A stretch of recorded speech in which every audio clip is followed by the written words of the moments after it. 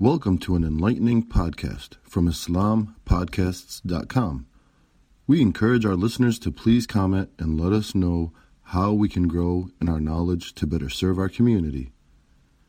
Please remind your family and friends to also visit IslamPodcasts.com for engaging discussions on current events, Islamic guidance, Quran, tafsir, seerah, and much more.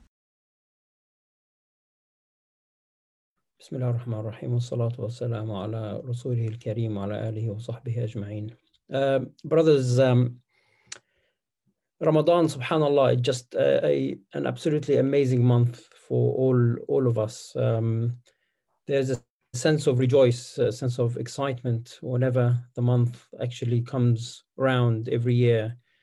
It's just the opportunity, the fact that you have this huge opportunity to be close to Allah subhanahu wa ta'ala, to be in a state of iman. You're kind of fasting for all these long hours and you're doing it for Allah's sake.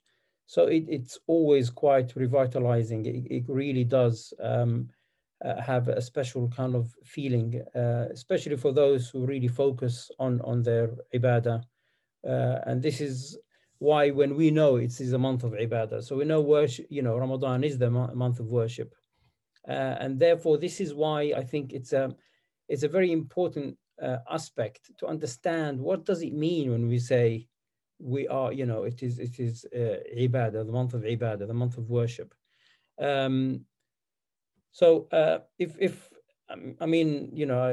We don't have a polling kind of system or anything like that, but if we ask the people kind of watching this, what they, what's the kind of general kind of feeling when you say to people ibadah or worship, what does it mean to them? I'm not talking about you, specifically, but people around you. If you were to say, this is a month of ibadah, what's the thing that automatically comes to their mind? I don't know if you want to put something in the chat. If somebody could read them out, I don't know, Abdullah, if you could read these things out, it will sure. be. So one brother's put their salah. They think the word ibadah means salah. Private prayer is another one that someone's put in the chat. Yeah. Dua is another one. Yep. Yeah, I mean, absolutely. This is without a doubt.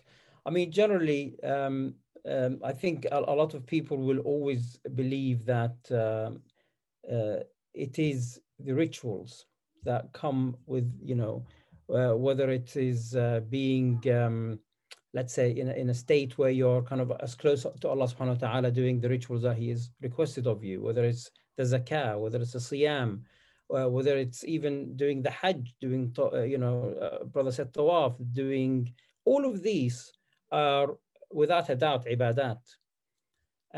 But we want to actually explore this a bit further. And this is why I think it's a very important topic to actually address, especially in this month. So we want to first address the meaning of worship from different perspectives. So there is a linguistic definition. But before we start that, the Quran, what does it, it kind of relates the ibadah to be the main purpose of our existence. Allah subhanahu wa ta'ala says, وَمَا خَلَقْتُ الْجِنَّ وَالْإِنسَ إِلَّا لِيَعْبُدُونَ. Allah did not create the jinn and mankind except to worship me. So that is the definition of why we're here. We're here to do the ibadah. So it must be quite significant if that is our main, that's the only reason we've been put on this, in this earth. So it has a lot more to that meaning. There's a lot more to that meaning than just the salah, the zakah, the siyam that we do. If we even look at in the Quran, if any of you do a quick search and you just do a search for ibad, because that's what we are, Ibadur Rahman. Allah subhanahu wa ta'ala describes us as Ibadur Rahman. عبادي وإذا سألك عبادي عني فإني قريب أجيب دعوة الداعي إذا دعان. This is another verse in the Quran which has the word ibad. And in fact, if you just do a search, you'll see it's like a page after page of the word ibad. إلا عبادك إن عبادي ليس لك عليهم سلطان. نبئ عبادي. But Allah describes us as His worshippers, as His servants, because it has the two meanings. So Allah is describing us as these ibad. So that is the name that's been given. That's the label we've been labeled with by Allah subhanahu wa ta'ala. So it is significant. So ibadah must have a lot more to it than just what we believe it to be, or a lot of people believe it to be, which is the kind of the rituals that we do. In fact, if we look at the Arabic meaning of the word, يتعبد means it's like obedience and submission. Obedience even with submission, to be exact. So it's obedient. That is, when you are an abd, you are obedient to Allah subhanahu wa ta'ala. But there is submission as well, idlal, that you lower yourself. You're below Allah, the creator, you're below that. So that is the actual, the meaning of the word يتعبد or abid in the Arabic language. But obviously, the whole concept of you, or the whole premise of you knowing that you're a servant to the creator, means you must submit to this creator. You must be obedient to this creator. It's not fathomable for you to say, okay, I am being worshipped by Allah. I'm the only reason for my existence on this dunya is because Allah created me. The only reason I actually have been placed here, as in my existence wouldn't have been even, I wouldn't have come into existence without Him. Surely then your aim is to please Allah, to ensure that He sustains you, He protects you, takes care of you. Because, we don't want to go too much into the concept of aqidah or the concept of the iman, because once you've actually gone through the chain of thought of the observation around the universe to know that there is a creator, then that would be so strong that it would lead you to actually want to do as much as possible to please that creator. Especially that we know Allah subhanahu wa ta'ala has not put us on this dunya for just to do the ibadah. There's an ibadah for a reason, because if you perform it well and you succeed, then you go to Jannah. And if you don't, you go to hellfire. So it is relevant how whether this is going to be accepted or not accepted. Very relevant. So therefore, your understanding of what worship means, your understanding of what this actually means to you, becomes extremely important. So that, looking at the linguistic meaning, is already quite significant. But I liked, one of the best meanings I liked was, or the best way that is being put, was Sayyid Qutb. Sayyid Qutb, mashallah, of course, his books and are phenomenal, really, and his understanding of these matters, especially from a Quranic point of view, is extremely detailed and very relevant. So Sayyid Qutb says, it's the adherence to Allah's rulings, all what Allah has ordered you to do, and to Him alone, to Allah's rulings alone, in all, when it relates to all of our actions and activities. This, of course, relates to us as individuals and to the entire society. So here it's not about the rituals. It's not about the fact I'm performing these rituals in Ramadan and I should be, alhamdulillah, feeling great because I'm getting close to Allah subhanahu wa ta'ala. Inshallah, He'll be pleased with me. And I'm also doing this as part of a habit that will keep me closer to Allah subhanahu wa ta'ala. But also you have to understand and appreciate that this process of trying to be close to Allah subhanahu wa ta'ala is to ensure that you gain the taqwa that's going to give you the what I call is the radar. You actually install this absolutely massive radar during this month. This radar allows you, as you proceed beyond this month, and in this month, obviously, and beyond, when the shayateen come back and we get busy again with our lives, that you're aware of every single action that you do, that you're aware of the priority you set yourself as a human being on this dunya, that you're aware of all the different responsibilities that you have to do.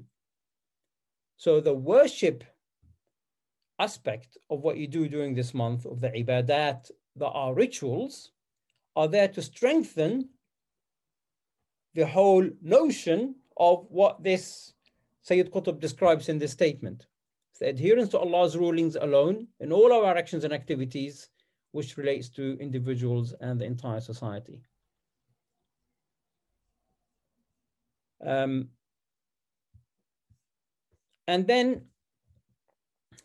when the message, I mean, I want to take kind of a step back to when the message was revealed. So, a question again to everybody, and if anybody can answer this, you know, when was the prayer actually? When was it ordained to the Muslims? You know, if you consider that, you know, year 0 would have been the year when the Quran, when the revelation came to Muhammad sallallahu alaihi wasallam. When were we requested to actually perform salah? Any ideas? Any takers? Someone in the chat said Isra wal Miraj, and someone else said Medina. Right. Okay. Someone said Miraj is yes, exactly when you know, it went down from 50 all the way down to 5, and then this is the. But the reason I'm bringing this up is just to show that the beginning, the first part of the message, was there to strengthen the iman of the Muslims. So worship in itself does not do that. Worship while reflecting on why you're doing it and having the right niyyah for why you're doing an action, you're doing it for Allah's sake, is what strengthens that relationship between you and Allah subhanahu wa ta'ala.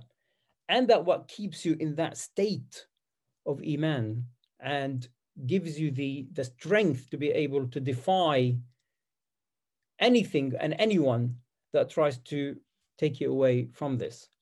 So when Bilal was being punished and the rock was being placed on him and he's saying Ahadun Ahad again and again, what worship did he carry out to get him to that level, to get him to that strength? What worship? At that point, there was very little. Maybe it's the dua, maybe it's just the knowledge that there is a creator, the knowledge that this creator controls absolutely everything. That enough by itself for him to be able to defy Quraysh, defy all these dhalimeen who were doing, you know, trying to sway him away from Islam at any cost, just for one word. So it's important to put this in context. The focus was heavily on the aqidah, building the right, strong aqidah. So in you know, the worship at that point was you know, limited. But so you need to understand when you perform all your actions during this month of Ramadan, that you need to put a large amount, or the large kind of, let's say, focus on your reflection about your aqidah as a Muslim.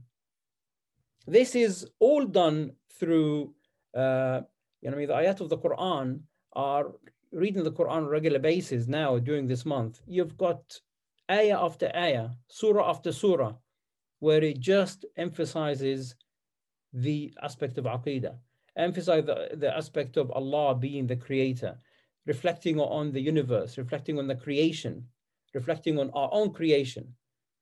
I mean, it's phenomenal how, you know, anyone who doesn't spend time doing this reflection is not going to feel stronger towards this deen. I remember when we first came to this country, I was quite amazed how so many children would go after school to these Quran classes in the masajid. And you know, it's such a kind of inbuilt habit here with a lot of the families. And you know, I met these kids afterwards, and I was surprised at how little they knew what they were reading. even worse still, the fact that it didn't stop them from doing a lot of the haram that they got themselves into. So if reading Quran is going to be just a matter of, I've finished it, I've completed it, then it is not a loss. It's a massive loss. In fact, it might just give you this sense of security that, oh, alhamdulillah, I've been reading Quran, inshallah, Allah's given me, but you haven't done anything to protect yourself. You haven't done anything to increase in your level of iman, level of, the sense of security in terms of understanding or linking the fact that you are abd for this creator. And therefore, you're putting as much effort as possible to be close to him so he can support you and protect you in this dunya. So when we talk about the meaning of worship, we need to understand that it's heavily linked to the meaning of aqidah, and it's heavily linked to how you perform this worship with the khushu' that is required. So when we combine this, as we said, with the fact that this is also the month of the Quran, and as we know, Allah subhanahu wa ta'ala, when he reveals the Quran to Muhammad sallallahu alaihi wasallam, and we know beyond this there will be no more prophets, this Quran now has got to have every single answer to any issue that we might face. There's no revelation anymore. There's no prophet to ask. No more prophets are going to come to correct the path. So the path, as far, even if we go astray, can always be corrected with whatever Allah has left us with, which is the Quran. That in itself, that thought, that concept in itself is so powerful for you to want to put as much effort as possible into understanding the Quran, reading the Quran, reflecting on the Quran, because it has the manual for humanity. And the more you move away from that manual for humanity, the more you're going to put yourself in the what we live in nowadays, which is the misguidance that we have and the misery that humanity is living under. So this is the perfect manual for humanity, and this is the month that it was revealed in, when it is from the seventh heaven all the way down, so that it can then be revealed over the 23 years. So when you combine these two aspects, which is to ensure that you build the focus and reverence, the khushu', to enable you to fully submit to Allah subhanahu wa ta'ala in everything that you do, and the state of fasting that we do is 18, 17, 19 hours, depending what time of year. When you, every single second of that time, you'll remember that you're fasting.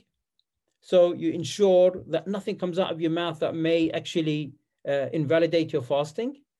You lower your gaze. You do extra effort to make sure that you absolutely lower your gaze. You make extra effort to make sure that you don't backbite against anybody, and you remind yourself of these things. Of course, you're always being reminded by your hunger that you're doing this for Allah's sake. So this combination of this ibadah, this one single ibadah, which is the siyam, ensures that you build this focus and reverence to Allah with the khushu' to Allah subhanahu wa ta'ala, that then makes you understand that you need to submit to him all the time. And then combine this with the fact that the Quran has the full system for humanity. That means you're progressing towards submission across all aspects of your life. So this is why when we talk about ibadah, we don't talk about the ibadah in the sense of just performing the rituals. It's performing the rituals in a specific manner with focus and khushu', to be able to then submit fully to Allah subhanahu wa ta'ala in all actions that you will do and carry out as an individual and as part of society, which takes us back to how it was described by Sayyid Qutb. So I want to just point out some of the things. Some of you already mentioned these points, but I'll just want to go through them again. So we're saying it's The prayers, zakah, fasting, and hajj are some of the things that we do in, as part of the ibadat. The dua, dhikr, some of you have said, and dua, being truthful, obedience to our parents, Salatul Rahim, the contact with our immediate relatives, taking care of our neighbors. But this is very specific now to just very few actions that you do, your morals, and so on. But there is a lot more that we need to add to this list. A lot more when we're talking about obedience for everything that we do. And I want also the brothers and sisters again to just type in the chat anything else that you think we should be adding to this list. And the reality, the reason why we want to kind of explore this is that when we say that there's obedience to Allah subhanahu wa ta'ala, then you're building this taqwa, and you know that inshallah this taqwa will come in into effect when you do what one brother just put down, business transactions. When you do the business transactions, now your taqwa has to come in play. That all what you've done during this month, the relationship that you have with other people, whether it's your parents, whether it's your teacher in school and so on, you will make every effort to be as obedient to Allah subhanahu wa ta'ala as possible. Before we take more of these kind of suggestions from our brothers and sisters, it just came to my mind, subhanAllah, when I was doing preparation for this. This is the year when a lot of the year 11s and year 13s will be try to please their teachers as much as possible, knowing that for this year, and maybe this year alone, and maybe what we had some last year as well, when your grade is going to be decided for your GCSEs and A-levels by the teacher. So your teacher is going to decide your grade. I am sure the level of respect for teachers during this year has absolutely elevated out of from nowhere. We try to please Allah subhanahu wa ta'ala all what we can during this month so that we can have his mercy and utq from nar, so that we do not enter into hellfire. I think it's important to understand that you need to appreciate that when you are performing ibadat, you're performing for Allah's sake to get his pleasure. And when we talk about these things that we just mentioned, these 6 points, you need to understand that this is just the first aspects. I'm going to put some more here, and many brothers, mashallah, have added quite a lot. So establishing, to enjoin good and forbid evil. This is an important aspect of Iman that is being mentioned for us. To actually have, to be able to live your life, not in a kind of a little tone where you're just looking at your own life and not bothered about what's going on around you. You are requested and you're expected as a Muslim to ensure that when you see a munkar, you try to stop that munkar. By if you can't do it by your hand, then it's by your tongue. If you can't do it by your tongue, then do it by your heart. That's an essential aspect of our deen. Also, enjoining good. These are all this is all ibadah. This is all the worship. وَمَا خَلَقْتُ الْجِنَّ وَالْإِنسَ إِلَّا لِيَعْبُدُونَ. These all fall under the concept of ibadah, the worship. You establish Allah's law on earth. I mean, this goes without saying in the current state that we live in. The whole world is seeking change. The pandemic has absolutely exposed everything to be exposed with the systems that we have currently we're living under. The capitalist system with its fake democratic PR kind of what do you call it? The cover that they use. Jihad, even a word that so many try to shy away from, and some people try to even dissuade away from its main meaning, which is jihad and nafs, they say. Even that is part of your ibadah. once the opportunity is available for that to actually take place. Applying justice on dunya, applying justice on everything that we see. How much injustice are we seeing across the world right now? I mean, the whole thing with the Floyd case in Indianapolis, wallahi, sometimes you just wonder, are people have, you know, they've actually found a way to pull the wool over people's eyes so much, again and again and again. They make them have these small wins just to keep them quiet. And we will cover this a little bit later, inshallah. So all these aspects are important for us to understand when it comes down to the application of ibadah. But the significance of ibadah, and I want to kind of, you know, touch on this with this ayah.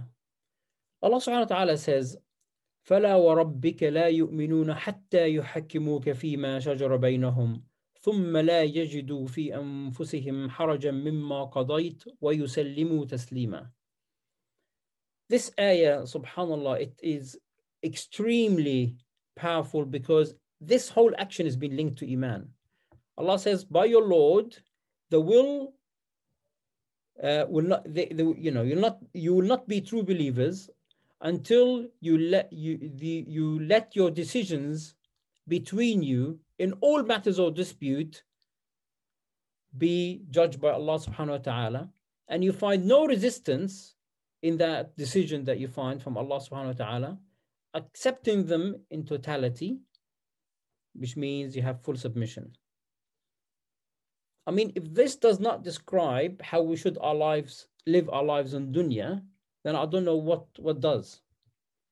You're here to ensure that every single action, every single plan you put for yourself, the 3-year plan, the 5-year plan, that, you know, your you know, as I say, you know, what's my aim from this dunya? What's my purpose on this dunya? My purpose in this dunya is to live it according to what Allah subhanahu wa ta'ala has ordered me to live it by. Is to ensure the pleasure of Allah subhanahu wa ta'ala by following this one single ayah. One single ayah gives it to you absolutely to you know, to the absolute perfect kind of direction of how you should live your life. It's the fact that it's been linked to Iman, that you do not, you know, you don't have the Iman until you actually go to Allah subhanahu wa ta'ala and every single thing that comes to you. And by the way, just focus a little bit on the Arabic here. فِيمَا شَجَرَ بَيْنَهُمْ. Now, shajara, if any of you know the Arabic language, shajara is the tree, right? Shajar. So when we say فِيمَا شَجَرَ بَيْنَهُمْ, shajara means any small, tiny incident that may have arisen between you. Small, tiny. Why is it small, tiny? Because when you walk and you hit a small thing, it's shajar. It's like shajara, right? A small interaction. So that small interaction, you need to go back to Allah subhanahu wa ta'ala. How about how we live our lives? How we're ruling by?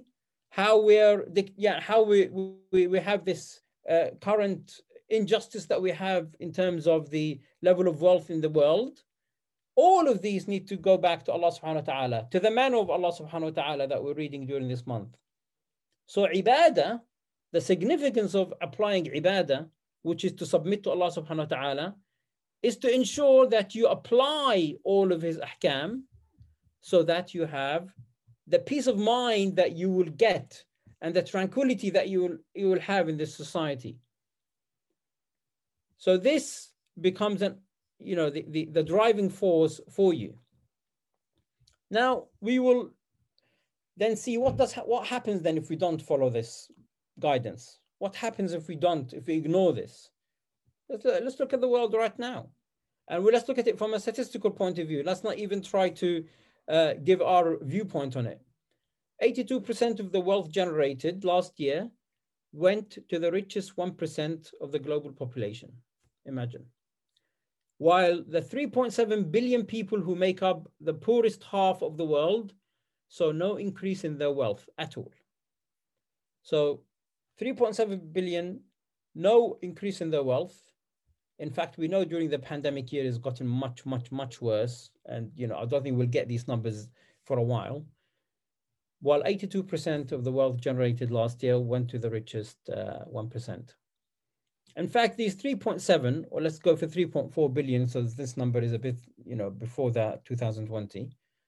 3.4 billion people live with less than 115 pounds per month. I try to work it out per month, so that just hits home for many of us who live here, and we know how much we need to survive on a monthly basis. 115 per month. I mean, it's unbelievable. And this is increasing, this is getting worse. The number of people, I mean, I don't know how many of you have actually noticed this, but even in the UK, you go anywhere right now, and there are so many people begging. There's so many people who are finding extremely difficult to make ends meet. And this system is just going to make this worse and worse. And the pandemic, subhanAllah, has come to just expose the reality of this, of the situation. Let's look at the richest people. Only 26 richest people own as much as the poorest 50%, this is according to Oxfam. 50% of the wealth is owned by 26 of the richest people. So the 50, the 50%, the least 50%, the whole wealth is by equal to 26 richest people. But what's more amazing really is what's happened during the pandemic. The combined wealth of the world's 10 richest men rose by $550 billion during the pandemic. This is the pandemic which has destroyed economies, which has made the world really appreciate the significance of how weak it's all built on. You expect to wake up in the morning, go to your job, have a normal life, come back, and so on. And Allah subhanahu wa ta'ala says, no, I am the controller. And this one incident, this one pandemic is gonna change the way you view these things. In terms of the significance that this has, the impact this has had on so many people, whether it's from an economic point of view, whether it's from a social point of view, whether it's the depression, the level of abuse, losing loved ones. And while all of that's happening, the capitalist system ensured that the 10 richest people still managed to gain more in their wealth. Rather than taking some of that wealth that these people are making and ensuring that it filters down to all these people who are in need, these things continue to happen, and the governments continue to protect these people because they're the ones who are, ensure that they get elected again and again. More statistics, and I don't want to kind of put too much and bore you too much of it, but more statistics. Divorce rate in England is up to 42%. Now, maybe this is not as significant as many people would consider. I mean, the divorce rate is quite high everywhere. But the reality is that the family is breaking up. And we know that the unity of the family is so well protected in Islam. And so it's such an important aspect of our life as Muslims. And during the month of Ramadan, you're spending the majority of this month visiting all your family, ensuring that you have this interaction. In fact, many people I know in the Muslim world, when we used to live in the Muslim world, many non-Muslims would find it absolutely astonishing how much they get impacted by just one single aspect of Ramadan, how the interaction between the people. While what we have now on the other side is that there is a huge breakup of families. This is just the divorce rate. Separation rate is much, much higher. Single parents, families are much, much higher. Let's talk about the crime rate, where George Floyd was killed. Look at the increase in 1 year, by the way. This is just in this year. 77% increase in murders in this year that he was killed in. In 1 year, 77% increase in murders. 39% increase in homicide in New York in 2020. That's phenomenal. This society is totally breaking up. honestly, there's no sense of security that you can ever feel. I mean, we know about the stabbings in London. The only reason that the stabbings probably reduced is just because of the pandemic. And I'm sure once you go back to normality, it's all going to go back into the same rate, and not even worse. When you look at the social breakdown into society in France, the rape and domestic violence cases, again, increased for the third year running, 11%, 9%, and it keeps going. By the way, and this is what you've been told about, because we know the majority of the Western world, crime is not even reported. What's the point? What they're going to do?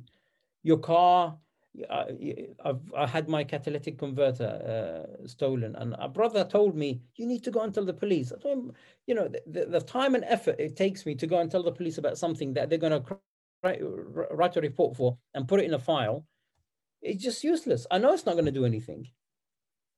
So unfortunately, it's not even being reported fully.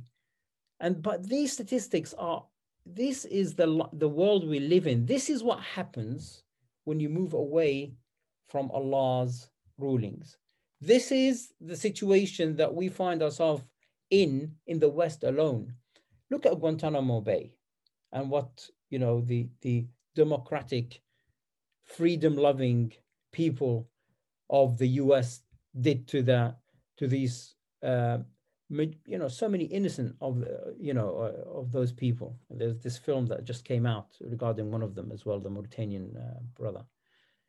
You look at the Me Too movement that has taken, you know, hold in the last 4 to 5 years, due to the unspoken, of course. It was something that was, you know, as if it was hidden, the abuse that women get across this whole of society because of the way they've been looked down. You know, and it's freedom. This is the equality that is leading to this. Surely you could see the faults of this of these things.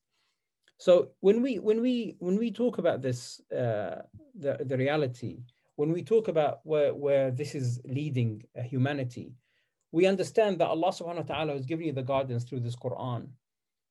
You then, as a Muslim, have a role to play through the ibadah, which is through the submission to Allah, through the ensuring that on a daily basis, from every single aspect of your actions are being, you're ensuring that you follow Allah's guidance and Allah's rulings and Allah's shari'ah.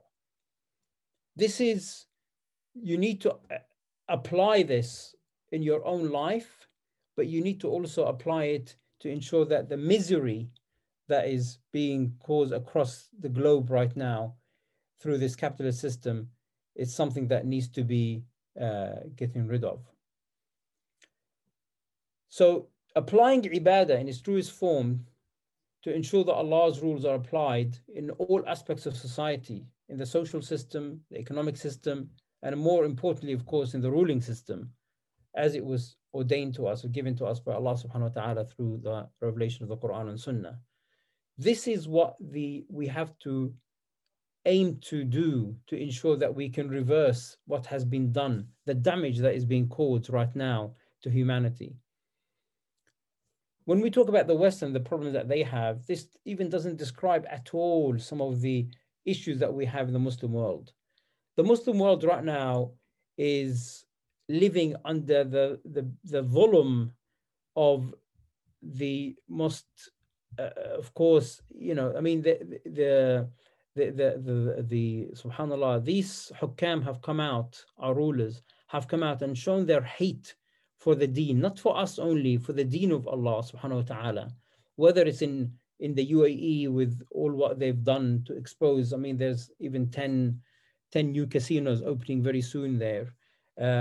Whether it's in Egypt with Sisi and all what he's done to the people of Egypt, whether it is in Jordan, when we know currently that people have had enough, to the point that, you know, people are dying, you know, day and night across the world because of the pandemic. Even in the in some of these countries, in Jordan itself, they had the oxygen run out in one of the hospitals, and it was shown to be just as a kind of just another corruption case. It's unbelievable what's happening right now in India, which is the biggest democracy according to to all the media and the PR stunts that they try to pull with people. Look at the situation. This requires an absolute dedication from us as Muslims to try and ensure that this has to that the people hear about the message of Islam.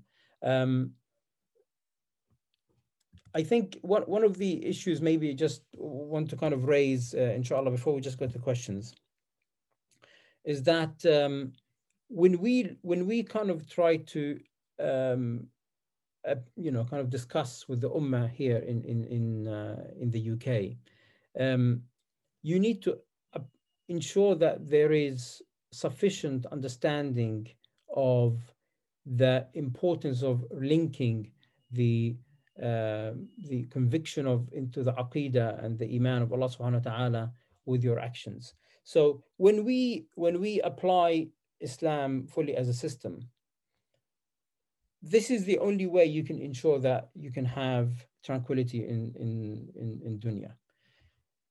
Where the attack on Islam has become is to try and ensure that there is reasoning for every action we do. So when people talk about Siyam, nobody talks about it because we're being obedient to Allah subhanahu wa ta'ala by doing Siyam. No, but it's good for you. It's healthy. It gives you, it cleanses you. It keeps you closer to Allah subhanahu wa ta'ala. When we do, any action that you see that has been taken by the Muslims is being always linked to a kind of a benefit that you're having. There are absolutely no reason for you, and there is absolutely no need for you to ever give an excuse for the benefits that you have. Whether it's a illah that Allah has given us in the Quran, as in the exact reason, or there is a hikmah, a wisdom that Allah has given, has ordained a certain hukum. You do it for Allah's sake and nothing else, for no other reason, just to please Allah subhanahu wa ta'ala. When we talk to our children, we need to ensure that we give them that message, we pass on that message, and we build in them the love for their deen, and we build in them a strong identity that they should be proud of, and the fact that their deen has the solution to all of the human mankind issues. And they need to also be aware of the fact that Islam is under attack, and this trying to establish this godless society here, whether it's you only live once, slogans, or the materialistic aspects of living here. You need to understand that Islam came to regulate all of these needs, to ensure that people do have what they need, but also to live this temporary life so that they can, inshallah, get the reward that they need to be able to make it into the akhirah. So I ask Allah subhanahu wa ta'ala just at the end, inshallah, to guide us during this month, to increase in our iman, to increase in our taqwa, to give us inshallah, the presence to enable us to discuss these things with Muslims and non-Muslims alike, and to put goals for ourselves during this month that will inshallah be quite, we always say, don't put your goal, to just maybe change the one or two people that you're close to. Put your goal that you will be the one, inshallah, make the dua to Allah subhanahu wa ta'ala that you will be somebody that Allah will use you in the massive big scheme of things to change the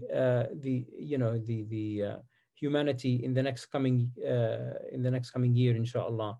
And we'll ask Allah subhanahu wa ta'ala just to accept all our ibadat during this month, from the siyam and the qiyam, and inshallah strengthen us for the year to come, inshallah. Jazakumullah khair. Thank you for listening to this podcast.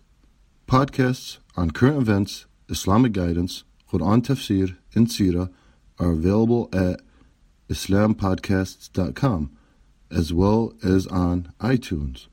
Rate, review, and comment, and let us know how we can grow in our knowledge to better serve our community. Please subscribe, share, and tell a friend about islampodcasts.com.